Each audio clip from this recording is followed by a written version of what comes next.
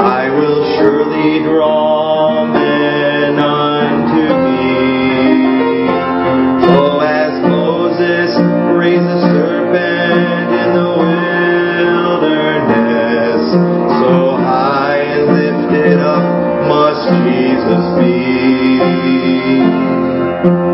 See Him on the cross, His eyes of love, looking down on all who stood and watched His shame. As they mocked Him and they searched Him, God turned His eyes away. While high and lifted up, He took the blame. High and lifted up, a loving Savior. High and lifted up for all to see. Reconciling God and man forever. High and lifted up on Calvary. Jesus said, I'll surely come again, that wherever I may be, You will be near. So I'm looking toward the heavens, up to that eastern sky, where high and lifted up He shall appear. There to meet a bride adorned and waiting, as all of heaven's angels start to sing. Nevermore to be a lowly man of Galilee, while high and lifted up we see the King. High and lifted up in all His glory. High and lifted up in robes of white, coming back to rule and reign forever. High and lifted up on clouds of white. High and lifted up in all His glory. High and lifted up in robes of white, coming back to rule and reign forever. High and lifted up on clouds of white. High and lifted up is Jesus Christ.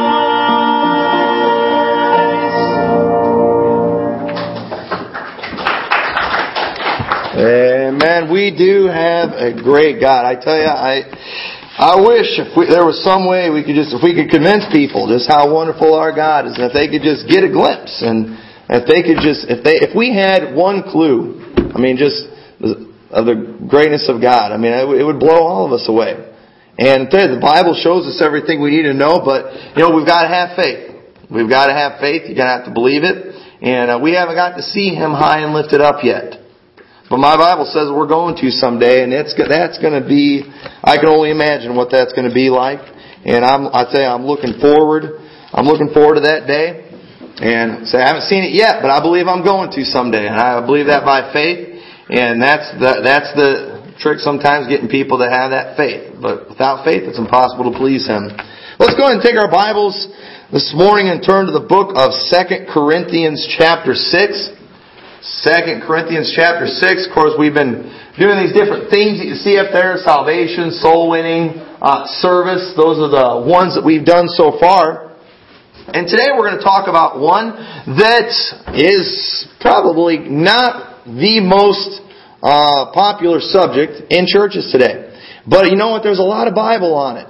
And we're here, we're supposed to preach all things. We're supposed to teach all things whatsoever I have commanded you. And if it's in the Bible, we can't dance around it. We can't overlook it.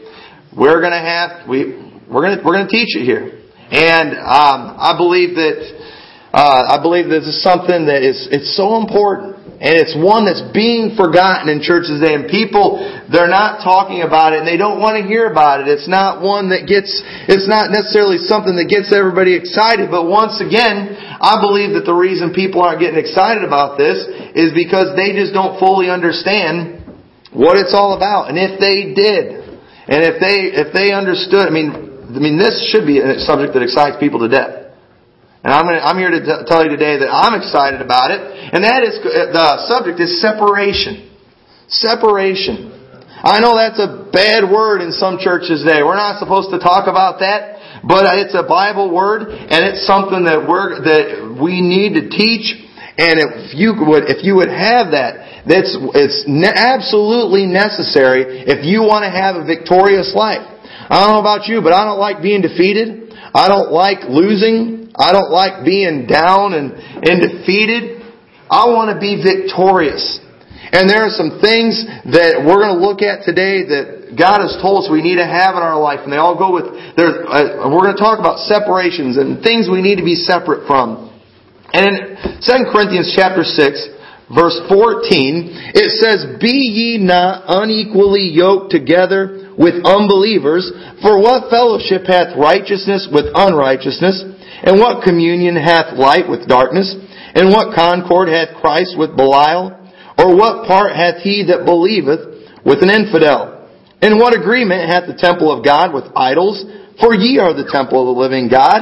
And God has said, I will dwell in them and walk in them, and I will be their God, and they shall be my people. Wherefore, come out from among them, and be ye separate, saith the Lord, and touch not the unclean thing, and I will receive you, and will be a father unto you, and ye shall be my sons and daughters, saith the Lord Almighty." Let's pray. Dear Lord, I thank you so much for the privilege of being able to preach your word. And dear Lord, I pray that I will be able to get the message across, Lord, in the way that you would want it to be, that you would want it to be given, Lord. And I just pray that it will be received in a right way. I pray that you will just speak to hearts. I pray this will challenge us, dear Lord, and I pray that you will use it and help us to be victorious Christians. In your name we pray. Amen. Separation. It's not necessarily, like I said, it's not a popular subject, but it is biblical. It's absolutely necessary in being able to live a victorious Christian life. Now, once again, our theme that we've had this spring is going for the gold. We've said it several times that when in the Olympics, those athletes, they go out there, they're not shooting for the silver, they're not shooting for the bronze, even though you and I know that would be something I would think anybody could be proud of. A real Olympian that's got the right attitude is going for the gold. They want to get the very best that they can possibly get. And as Christians and as God's people and as a church, we ought to want to have the very best church that we can possibly have. We need to go for the gold. You ought to want to have the best in everything. I hope that when you got married and you picked your wife, I hope that you believed that she was the best that there was. I hope you didn't go to her and say, I'm going to ask you to marry me. There's one that's a whole lot better, and I'm pretty sure that she'd probably have me. I could probably get her, but I'm going to settle for you. Okay? Probably wouldn't go over real well. My wife and I, we just celebrated our 11th anniversary this Friday, and you know what? I believe I got the best. When I picked her, I went for this is the best one in the world, and that's the one I want to get. I didn't look at her and say, there's other ones that, they're better, but I'm going to settle for you. No, hopefully you didn't do that. I hope you didn't do that. I hope you don't think that way. I hope you think you got the best, you're the best wife or the best husband. I hope you think that. I remember my dad, he used to tell me all the time, I know with kids you don't necessarily pick your kids, but my dad used to always tell us, and I've told our kids this before, he would tell me when I was just a little kid, he'd say, you know what? If all the boys in the world were standing there, if I could see all the boys in the world, and God told me I could just pick one, I'd pick you. That's what he'd always tell me. And he'd go on and talk about how I was the best and everything as a kid. I'd be thinking I was great and all that kind of stuff, and it'd make me feel good. Man, I remember he'd talk with my sisters. I had 4 sisters, so he'd always have to do, if they were 5 years old, if all the 5-year-old girls in the world were lined up, and he would say things like that. And all of us, hopefully, in everything we do, we strive for the best that we can possibly get. And if we want to be the best Christians we could possibly be, if we want to have the best life we could possibly have, I hope you want to have a good life. I hope you want to be happy. I hope you don't want to just be happy half the time or, somewhat, cheerful. Hopefully you want to be happy.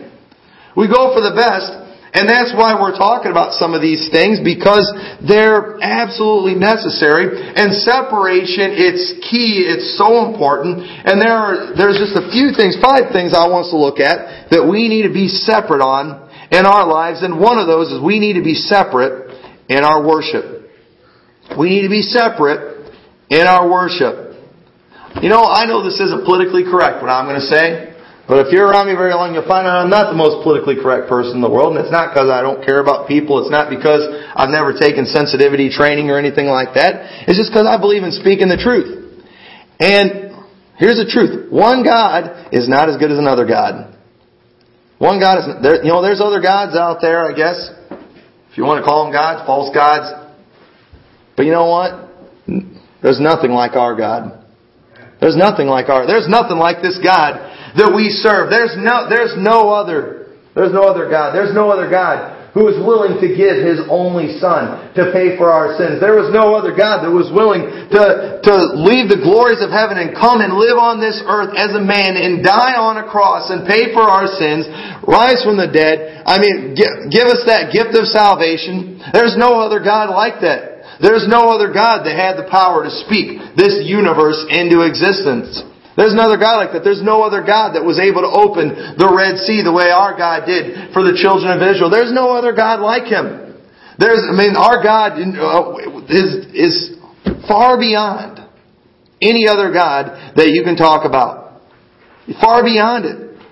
And you know what? We are to be separate in our worship. You say, I don't like that. Well, you know what?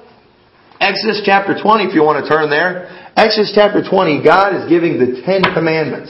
These are the 10 big ones that people talk about. People will say, if you want to go to heaven, all you got to do is, be a good person and follow the 10 commandments. Okay? Which you and I know it's not about works, so we're going to talk a little more about that later. But the 10 commandments are very important. And it says in Exodus chapter 20, verse 1, "And God spake these words, saying, I am the Lord thy God, which have brought thee out of the land of Egypt and out of the house of bondage. Thou shalt have no other gods before me." First commandment. Thou shalt have no other gods before me. The first of the 10 commandments.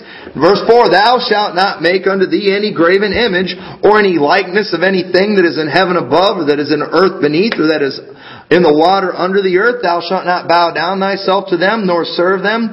For I, the Lord thy God, am a jealous God, visiting the iniquity of the fathers upon the children unto the 3rd and 4th generation of them that hate me, and showing mercy unto thousands of them that love me and keep my commandments." We see here that God does not want us worshiping other gods. He doesn't want us bowing down to idols. He doesn't want us serving any other God. The very next verse, He said, "Thou shalt not take the name of the Lord thy God in vain." Those first 3 commandments are all about our relationship between us and God. And He is a God that's worthy to be worshipped and worthy to be praised. And He is a God that we should not be using His name in an inappropriate way. We should not be blaspheming the name of God. We should not be bowing down to other idols. We ought to be separated in our worship. He said, "I, the Lord thy God, am a jealous God." He's jealous. He sees us worshiping something before Him. That's not okay. God's going to punish that. He said that I, the Lord thy God, am a jealous God, visiting the iniquity of the fathers upon the children unto the 3rd and 4th generation of them that hate me.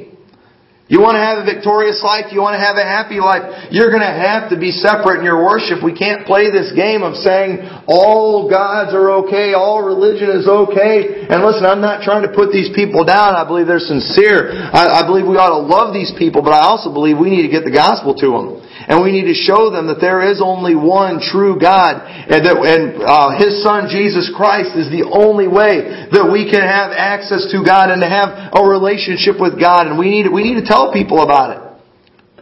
We belong to Him. He's our God.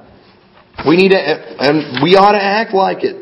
1 Corinthians chapter 6:19 says, "What? Know ye not that your body is the temple of the Holy Ghost which is in you, which ye have of God, and ye are not your own?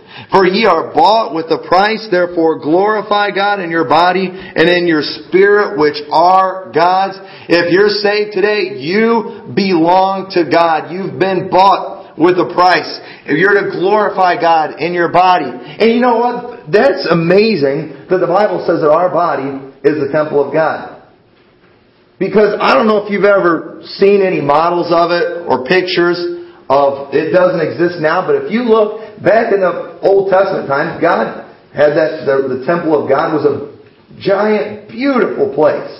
I mean, gold all over the place. I mean, it was beautiful. I can't even imagine it must have been an unbelievable thing to see the beauty of this temple, this building where God dwelt and where the mercy seat was and where the priests would go and do the sacrifices and things. It was an amazing, amazing place. And God went from dwelling in there to dwelling in here. And this is His temple? you think, why would He go from that to this? But you know what? He wanted to do that. He wanted to dwell in us. He wants us to glorify Him in our bodies and in our spirit, which are God's. We need to be separate in our worship. We worship God and God alone. And then secondly, we ought to be separate in our works. We ought to be separate in our works. Now listen, we are not saved by good works, but we are saved to good works. Ephesians chapter 2, if you want to turn over there, a great passage here. Ephesians chapter 2 verse 8 and 9, two very well-known verses of the Bible. It says, "For by grace are ye saved through faith, and that not of yourselves, it is a gift of God, not of works, lest any man should boast. There is nobody who has ever gotten saved because of their good works." Nobody has ever done that. Nobody is good enough. I believe that. That is Bible. But look at what it says before that. Ephesians chapter 2 and verse 1. It says, "And you hath He quickened who were dead in trespasses and sins, wherein in time past ye walked according to the course of this world, according to the prince of the power of the air, the spirit that now worketh in the children of disobedience, among whom also we all had our conversation in times past, the lust of our flesh, fulfilling the desires of the flesh and of the mind, and were by nature children of wrath, even as others. But God, who is rich in mercy, for His great love wherewith He loved us, even when we were dead in sins, hath quickened us together with Christ. By grace ye are saved. And hath raised us up together, and made us sit together in heavenly places in Christ Jesus, that in the ages to come He might show the exceeding riches of His grace in His kindness toward us through Christ Jesus. For by grace are ye saved through faith, and that not of yourselves, it is a gift of God, not of works, lest any man should boast." Now notice, God raised us up. When He saved us, we were dead in our trespasses and sins. We all were there at one point. If you think that you were never there, if you think you never walked according to the course of this world, and that you never were a bad person, you've always been basically good, I'm here today to tell you that you probably are not saved. Because I'm here today. The Bible says that we were all there. This is the Apostle Paul talking here. He said we all had our conversation in time past, fulfilling the lust of our flesh. We've all done that, but thank God He saved us, not through our works, but by grace through faith. Now, not of yourselves, the gift of God, not of works, lest any man should boast. Verse 10, "For we are His workmanship, created in Christ Jesus unto good works, which God hath before ordained that we should walk in them." God didn't save us just so we could keep being bad and go to heaven. Thank God. We're still sinners and we still struggle. And thank God that we don't have to be perfect after we get saved, from the time we get saved till we die, because we'd all blown it a long time ago.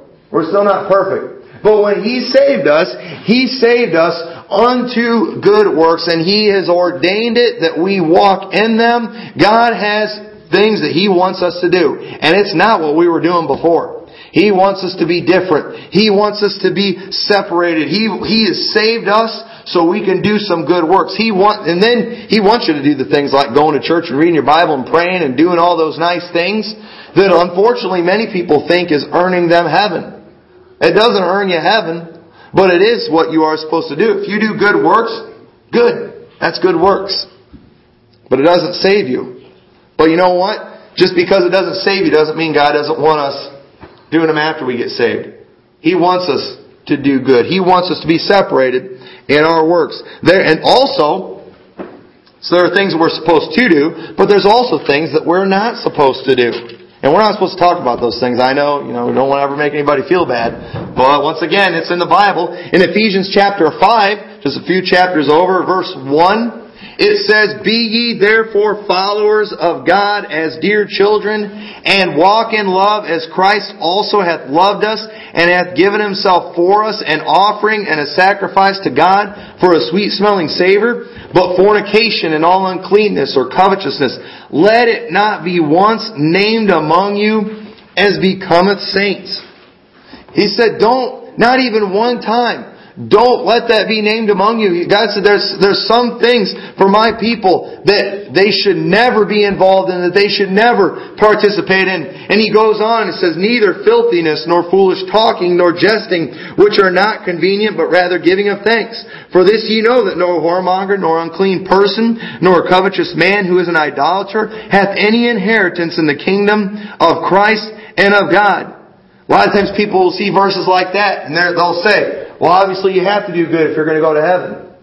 Well, no, that is not the case. But the truth is, if a person is really saved, there are certain things that they are going to remain separate from. And I'm sorry, but I scratch my head and I wonder about people today who say that they're saved, who say that they're on their way to heaven, but they are doing every one of these things that the Bible said not to do, and that is not supposed to be once named among you. Things that God said, if we do, that there's going to be chastisement. There's going to be scourging that comes from the Lord, and there doesn't seem to be any, and they seem to be going along and just enjoying this wicked lifestyle. But the Bible says that is not supposed to happen. Verse 6, "Let no man deceive you with vain words, for because of these things cometh the wrath of God upon the children of disobedience." I'm here today to tell you that if you're saved, you're saved. I don't believe a person who is truly saved can lose their salvation. But don't be deceived. If you get involved in these things, the wrath of God is going to come down on you. Unlike it does on lost people. You know why? Because you're His children. You're not going to see me out in Walmart. If there's some kid that's misbehaving, it's not my kid, I'm not going to go handle that. I'm not going to punish that kid. I'm not going to go tell that kid, "Hey, you're grounded for a week." I have no right. That's not my child.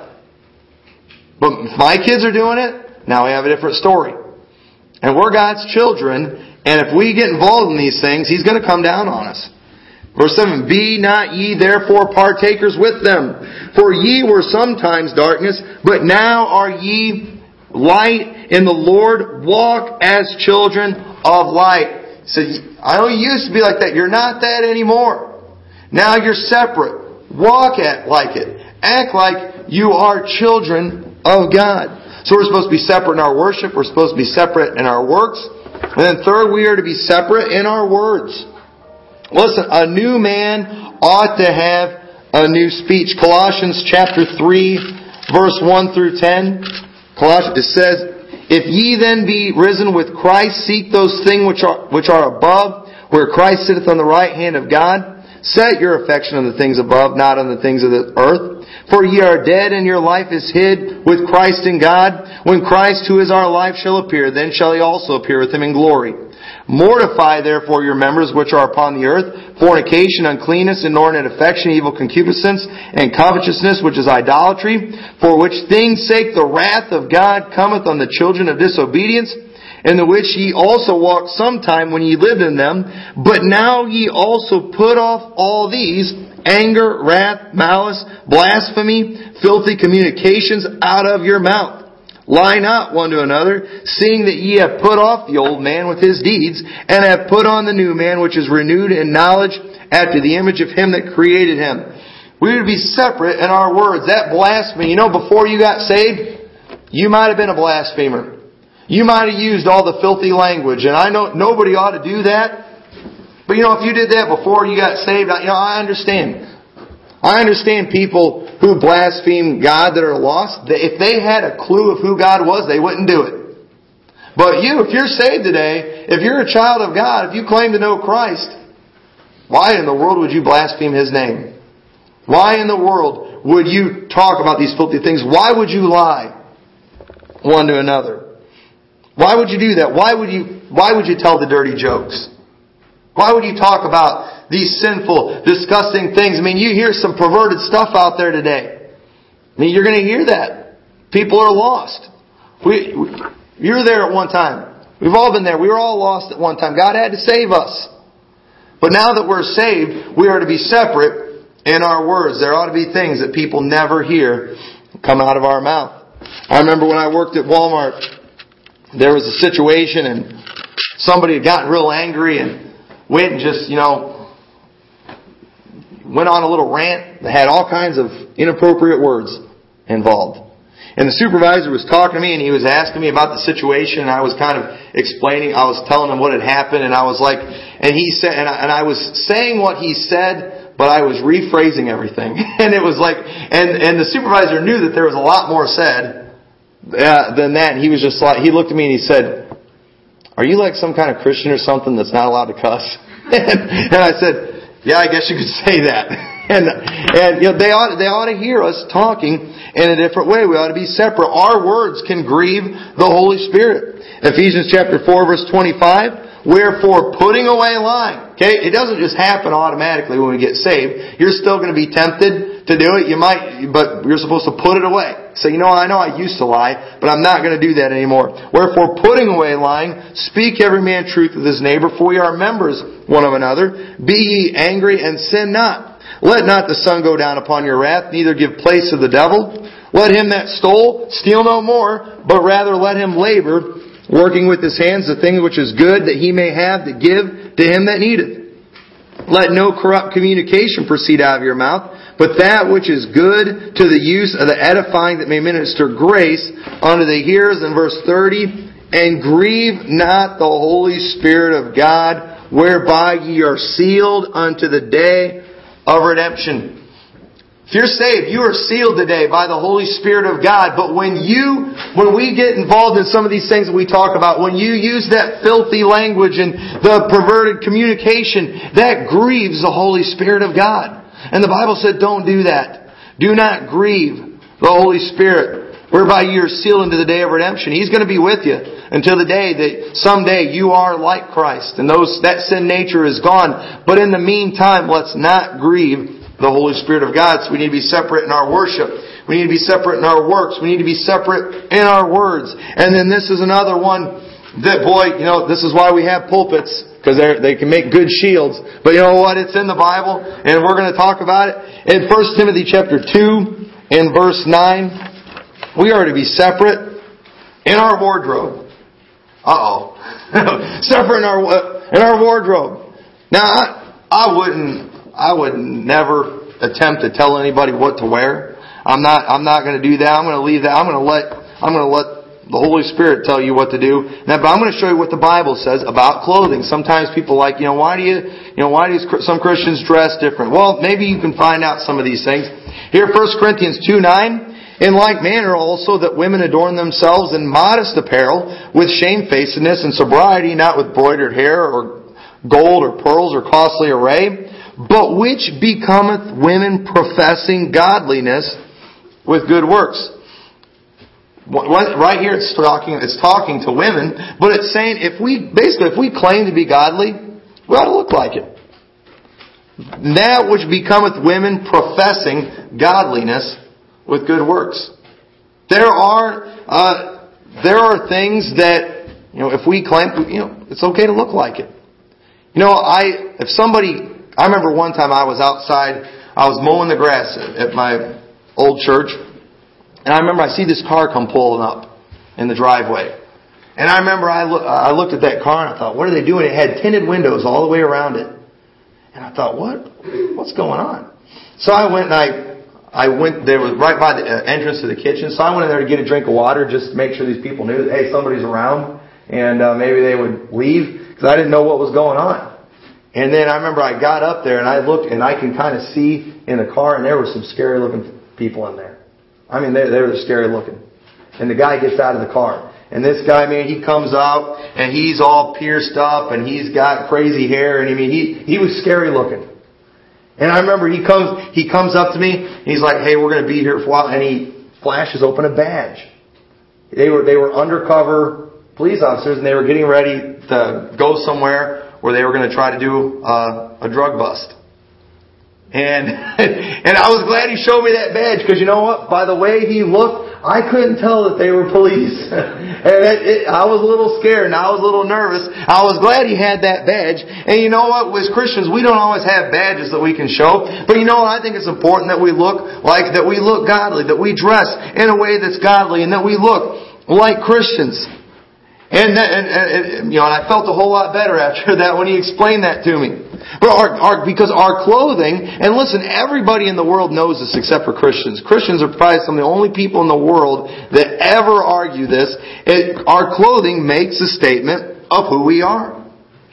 That's why people spend a fortune sometimes on clothes. They're trying to make a statement. Sometimes people will spend a fortune on clothes that really are ugly. You know how much some people spend on pants that don't fit? I thank God that I've got liberty in Christ and I don't have to dress like the world, and I'm allowed to wear pants that fit me. I'm glad my pants aren't hanging down to here and I got to worry about them falling down all the time. I thank God for that. But people will do that. And you know what? I remember one time this guy, he's supposed to be a Christian, and he had these pants that, the bottoms of them were huge. I told him, I said, man, if you jumped out of an airplane, you wouldn't need a parachute. Those things are so big. And he spent a fortune on those pants. I thought, good night. They had the bottoms were he said they were 22 inches around. I was like, that's huge. He's like, oh, that's nothing. I got another pair that's got 40 inches. I thought, that's bigger than my waist. I could wear those pants upside down. And this kid was skinnier than I was. And he spent a fortune on it. He was trying to make some kind of statement. I'd rather not make that statement, but he wanted to. But Proverbs chapter 7 verse 10 says, and behold, there met him a woman with the attire of an harlot and subtle of heart. It didn't say she was a harlot. It just said she had the attire of a harlot. He looked at her and it said, this woman's bad news.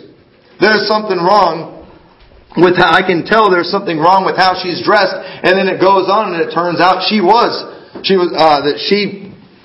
did some horrible things. Came up after that. She had the attire of a harlot. It makes a statement of who we are. You say, that's just being hypocritical. Well, some of the biggest hypocrites that we have in this country are our military. You can look at those guys and you can tell by their uniform which branch they're in. You can tell if they're Army, you can tell if they're Navy, tell if they're Marines, and they don't mind wearing their uniforms. In fact, they're proud of it. They wear those, and they should be. It's an honorable thing. And they have no problem with that. One thing I've never seen in my life, I have never seen an Army guy wearing an Army shirt and Navy pants. I guarantee you that would be an abomination to them. There is no way they would be caught dead. If they're in the Navy, vice versa, or whatever, they're going to wear that uniform that represents the branch of the military that they're in, and they're proud of it. And they would never mix it. They're not going to send mixed signals. Me, I wouldn't mind wearing, I wouldn't mind wearing a hat that said, Army, Navy, Coast Guard, all Marines, all of them on there, because I support all of them. But I've never been an actual part of one of them. But somebody who is, they don't mind being identified with that. They understand that that uniform, it's saying, I'm in this branch of the military. And they have no problem with that. Our police officers, you can tell the difference between a police officer and a firefighter. You can tell the difference in those things. They wear things that makes a statement of who they are. And it's okay. And you know what? How many of you have ever seen another one you might see? Maybe that's not necessarily good. A gangster. Alright? You got the gangsters out there. How many gangsters do you see, dressed white shirts and ties and things like, oh, that's not going to be very intimidating. I'm trying to go around, I'm trying to look tough, and I'm trying to make a statement in town, make everybody scared of me. Well, you know what? If I was going to try to scare people, I'm not going to go out dressed like this. It's not going to work. Our clothing, it makes a statement. Our clothing is a testimony to others. In 1 Kings chapter 10, we talked about this last week. The Queen of Sheba, when she came and she saw to visit Solomon, and she saw that all these things, and one thing she noticed their apparel. She noticed that these people took this serious. That God had blessed these people. It made a statement. It was a testimony. And as Christians, I'm not going to tell you today, God doesn't lay out an actual dress code for us. It lays out what's nakedness and what's not nakedness. I can tell you right now, you shouldn't be naked. You ought to wear clothes. And let me tell you, nakedness is not, the biblical nakedness doesn't exactly line up with nakedness in our country today. You can get away with wearing very little in this country today. And that's completely inappropriate. But as Christians, God doesn't want us trying to blend in with the world. Zephaniah 1:8 says, "And it shall come to pass in the day of the Lord's sacrifice that I will punish the princes and the king's children and all such that are clothed with strange apparel."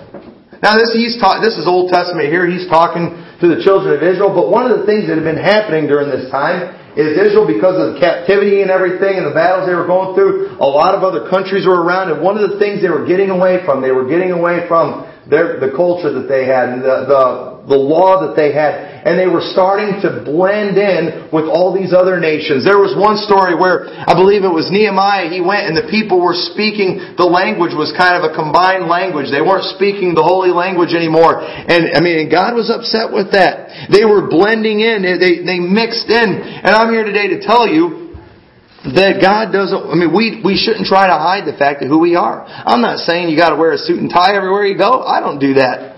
When I'm out mowing the grass, I got my grubby clothes and stuff I dress, but I'm not going to wear anything that's going to send mixed signals. I'm not going to be out there, wearing a AC/DC shirt or Budweiser shirt. I'm not going to do that.